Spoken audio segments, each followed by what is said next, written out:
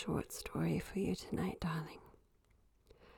My health has not been very good lately, and I'm a little short of breath. But don't worry, it's nothing that you can catch. For most of the years of my life, there was a little house on the other side of the woods from my grandparents' house that was a perfect fairy tale cottage. It was likely built in the late 1920s or early 1930s and was a classic mock Tudor style with delightfully whimsical features like a cat slide roof and a very narrow, high-pitched centered gable above a rounded wooden door surrounded by alternating bricks and highly textured beige stucco. The front yard had a wending little path that wandered through English-style flowers like foxgloves and snapdragons, and everything about it was charming and considered and decorative and fun and beautiful. It was just like in a fairy tale. It could be where the vicar lived, or the witch, or the princess. So you can imagine the gasps from both me and my mom when we drove past sometime in the early 2000s to see a for sale sign for the very first time ever. Someone would have opportunity to live in such a beautiful and wonderful house. It would never be me. I knew that. But I watched in a subtle jealousy as that house was put up for sale several more times over the next few years. Indeed, no one seemed to own that house for more than 1 or 2 years before it was relisted and sold again. Now, the fact that that house was sold as many as 5 or 6 times in as many years meant that there couldn't have been something structurally wrong with it, or that surely would have been identified in one of the inspections that are conditions of a sale. Something else was wrong with that house. And if we think about it, a house built in the 1930s, coming up for sale for the very first time in the early 2000s, it's reasonable to conclude that the original owner had passed away. And given the obvious amount of care and love that they had displayed for such a unique and wonderful house, was that house haunted by the ghost of a romantic owner who had become so attached to their beautiful little cottage that they just couldn't let it go? Were the new owners trying to change things that made the original owner angry? Perhaps they were one of those spirits that had become so attached to the material world that they couldn't pass over and couldn't understand that they actually were dead. Unfortunately, that house was ultimately bought by the same sort of soullessly aggressive and hostile, opportunistic predator builder who demolished it immediately and replaced it with 2 uninspiring, basic beige, vinyl-clad boxes that are only remarkable for how obtusely bland they managed to be. They are the architectural equivalents of showing up to a funeral in jogging pants because it's November. From the most basic point of view, it could be suggested that that behavior makes practical sense, but for the actual sake of it, is our culture so toxic that any effort towards considered elegance or taste is something to be chided and reviled, punched to death by an excavator, and destroyed out of an unacknowledged jealousy and spite? But if it was indeed haunted, I can indeed relate to not being quite so sad to see it go. Because I lived in a very haunted house about the same time as that house was first put up for sale, a big old Victorian that had been converted into apartments sometime after 1948. I only have that date because it was the earliest record I could find in the phone book of people living at A and B sub-numbers at that address. And interestingly, from the phone book, I could see that very few people lived upstairs for more than 2 years. In fact, there seemed to be a new person moving in every 6 months to a year. I lived upstairs in what was originally 3 bedrooms with a bath, and that ghost was very much present in the kitchen, or the south bedroom, or her bedroom, as she knew it. In the 2 years that I lived there, I had many terrifying experiences, and they were even corroborated by other people that lived in that house both before and after me. Through these, I came to learn that the ghost was a girl who had died no older than 12, of a sickness that affected her lungs, and she did not understand that she had in fact died. Being a lung infection, my first thought was tuberculosis, but the age of the house also means that she could have developed pneumonia from Spanish flu, and either makes sense to me of why she never left. For she was either sickly so long that she became accustomed to just being in that room, or she got sick and died so quickly that she was unable to understand that she had in fact died. Either way, she's living on as if she's still a young girl in her bedroom. And of all the really terrifying things that she did that I don't like to talk about at all, she did do things that made her relatable and reminded me of her humanness despite her now supernatural form. I had a silver ring that fit my right pinky finger that my mother had bought me when I was just becoming a teen. It had a Celtic sort of Art Nouveau pattern in it, and it really meant a lot to me. Unfortunately, when I first left home, I myself got very sick with pneumonia and lost a lot of weight in a very short amount of time, and my rings didn't fit as tight as they once did. On a night out, my wet, skinny finger met a paper towel that pulled that ring right off my finger and into the trash. I didn't notice until it was fully lost, and I was just sick about it. But little more than a year later, I saw that same ring in a jewelry store, and I saved up my money for 3 months to buy it, hoping by replacing it, I would redeem myself of the guilt of losing it in the first place. I became very superstitious with my jewelry after that. I had been given a jewelry box from my grandparents that was divided into 8 sections, 2 rows by 4 squares, and so I designated each little box with each finger of my right and left hand moving from my pinkies inwards, buddying up on my index fingers and thumbs because they were both the same size and the rings that I wore the least often. I would choose my rings based on what energy I wanted to enhance for that day. Amethyst in silver for exams, carnelian for courage on days I had to give presentations. But I don't want to suggest that I had so many rings to choose from.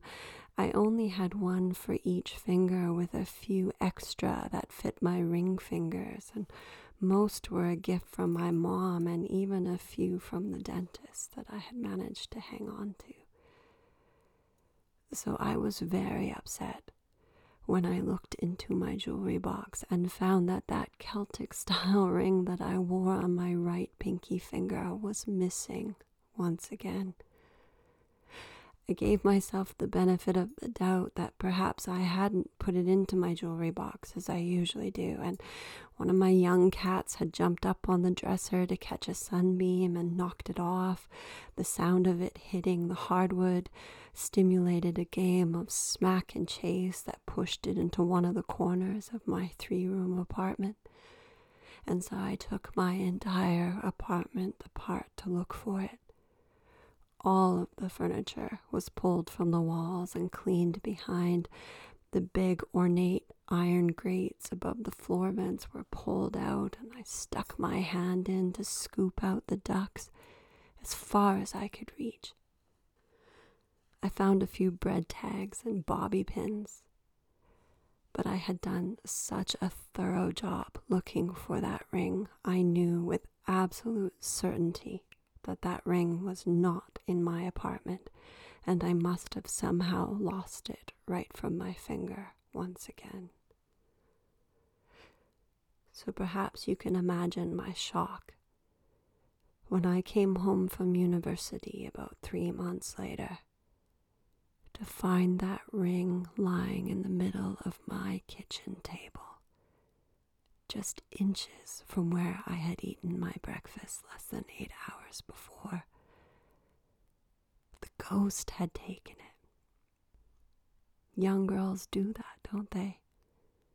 And she either had a pang of consciousness to give it back, or had intentionally waited for enough time to pass that I would not be able to explain it away as my own absent-mindedness.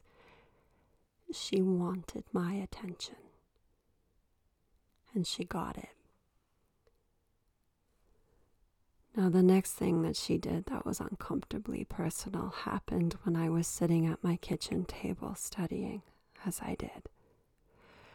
I had long been interested in pre-Christian Europe and the process of conversion because, honestly, it just didn't make sense to me. And so in university, I sought to access runic inscriptions because I saw them as the eldest vernacular pagan texts and trusted that they could help decode how the stories of people throwing rocks at each other in the desert would make sense to people living in thick forests in the mountains with a completely different culture. And I was trying to understand myself. So I had sat down with the runic inscriptions from Maes Howe, which to me at the time was very exciting. For not only do I have ancestry from Bearsay in Orkney, but also from mainland Scotland and southwestern Norway. So this Neolithic tomb that had been inscribed by Iron Age Vikings represented this fascinating intersection of almost all of my ancestry that I, at the time, was just beginning to understand and discover. The process of transcribing runic inscriptions that I had been trained in involves processing the words in a way that mimics the linguistic changes that have occurred in Norse language over the last 1,000+ years. You're generating an Old Norse form from a Proto-Norse form, not unlike how Old English progresses into Middle English and Shakespearean English into Modern English.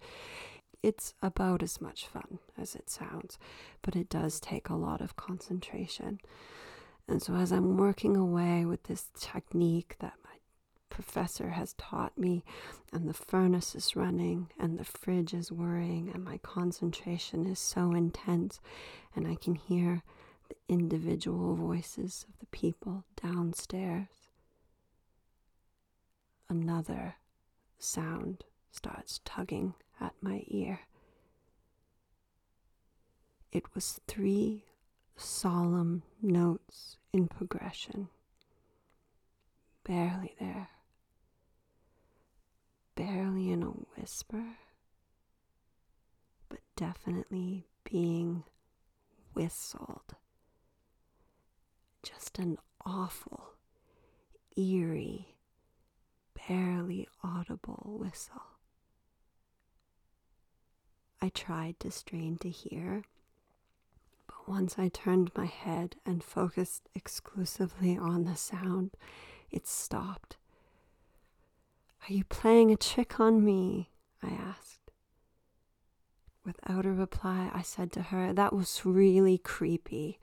I don't know what song that was or what you mean, and I left the room, turned off the lights, and went to bed. I moved from that house just a few months later.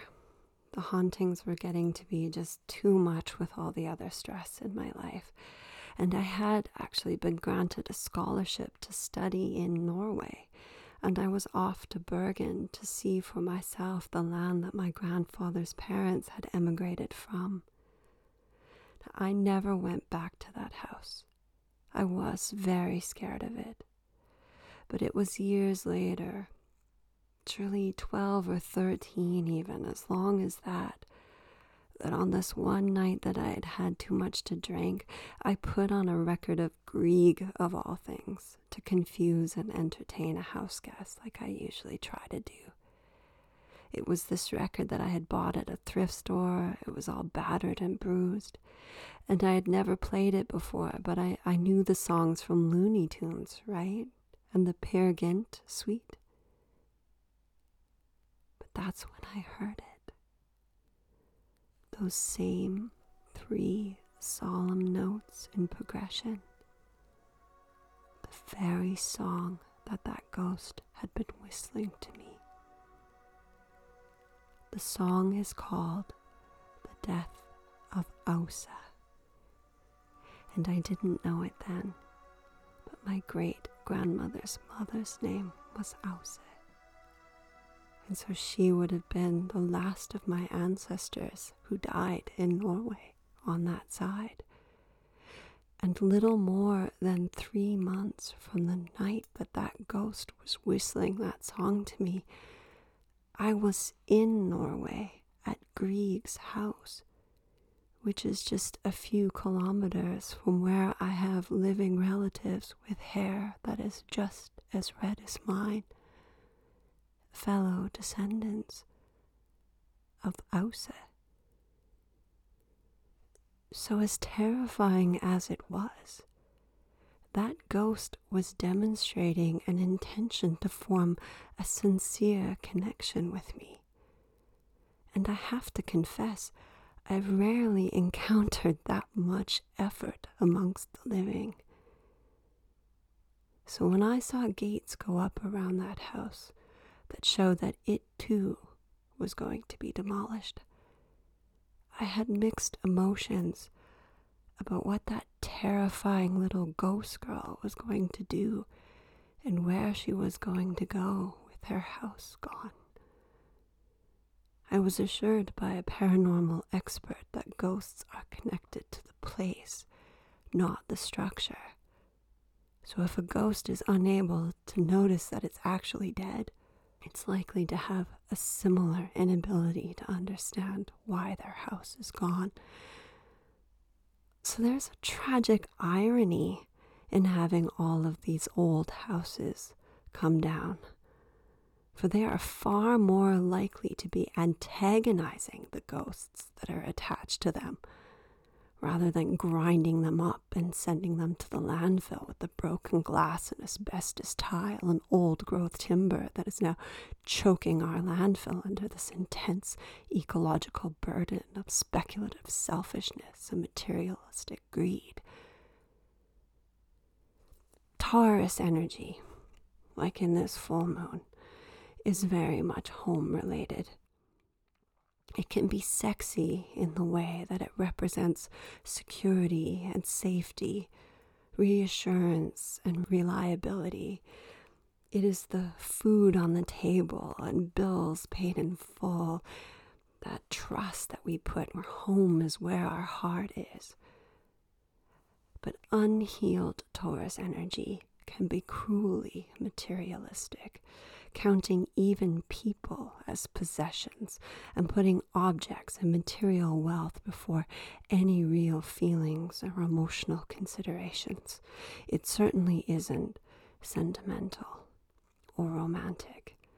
And I see a lot of unhealed Taurus energy in that maximum square, hostile infill house that has been ruthlessly slapped into neighborhoods with very dissonant energy in the last 10 to 15 years.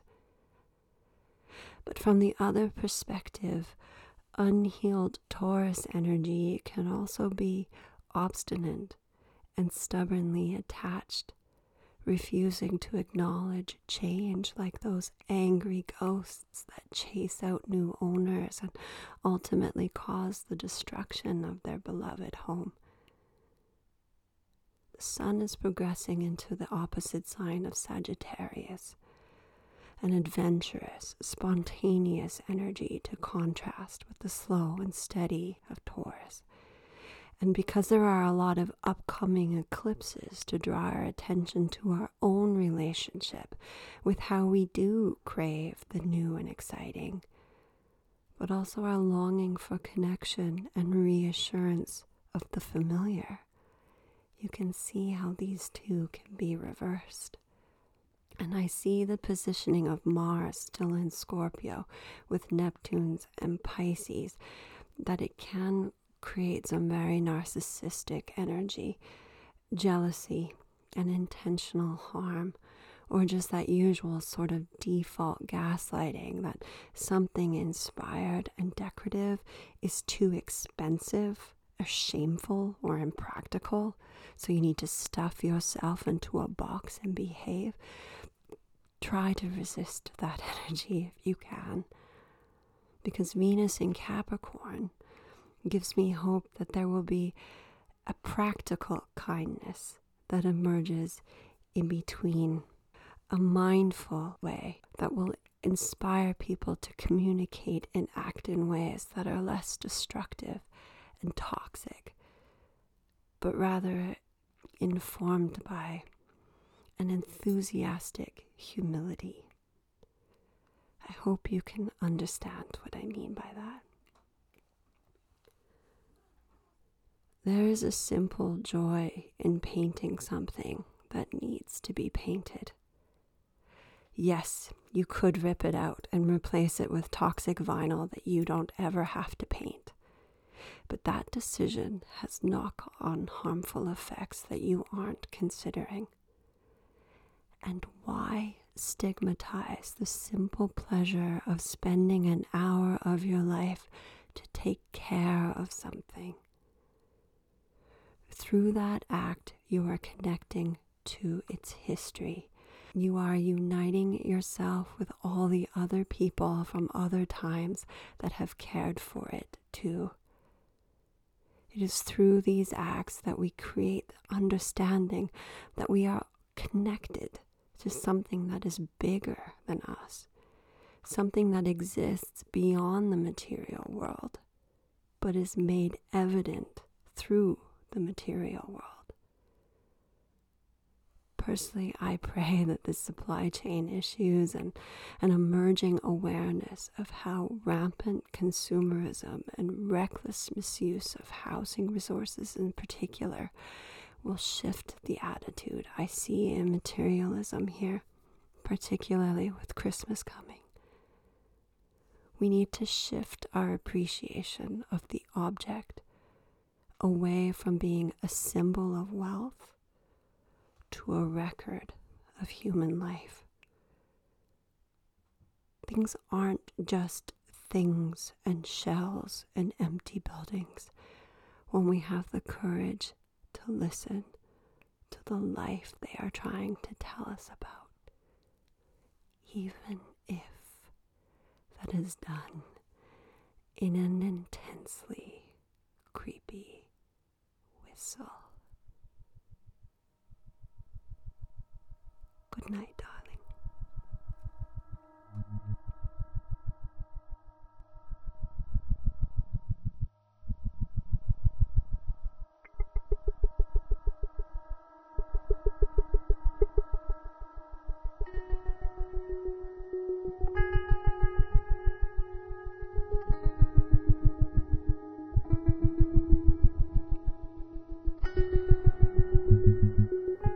Your horoscope Periscope was written and recorded on Treaty 6 territory, and our theme music is by Nano Uribe.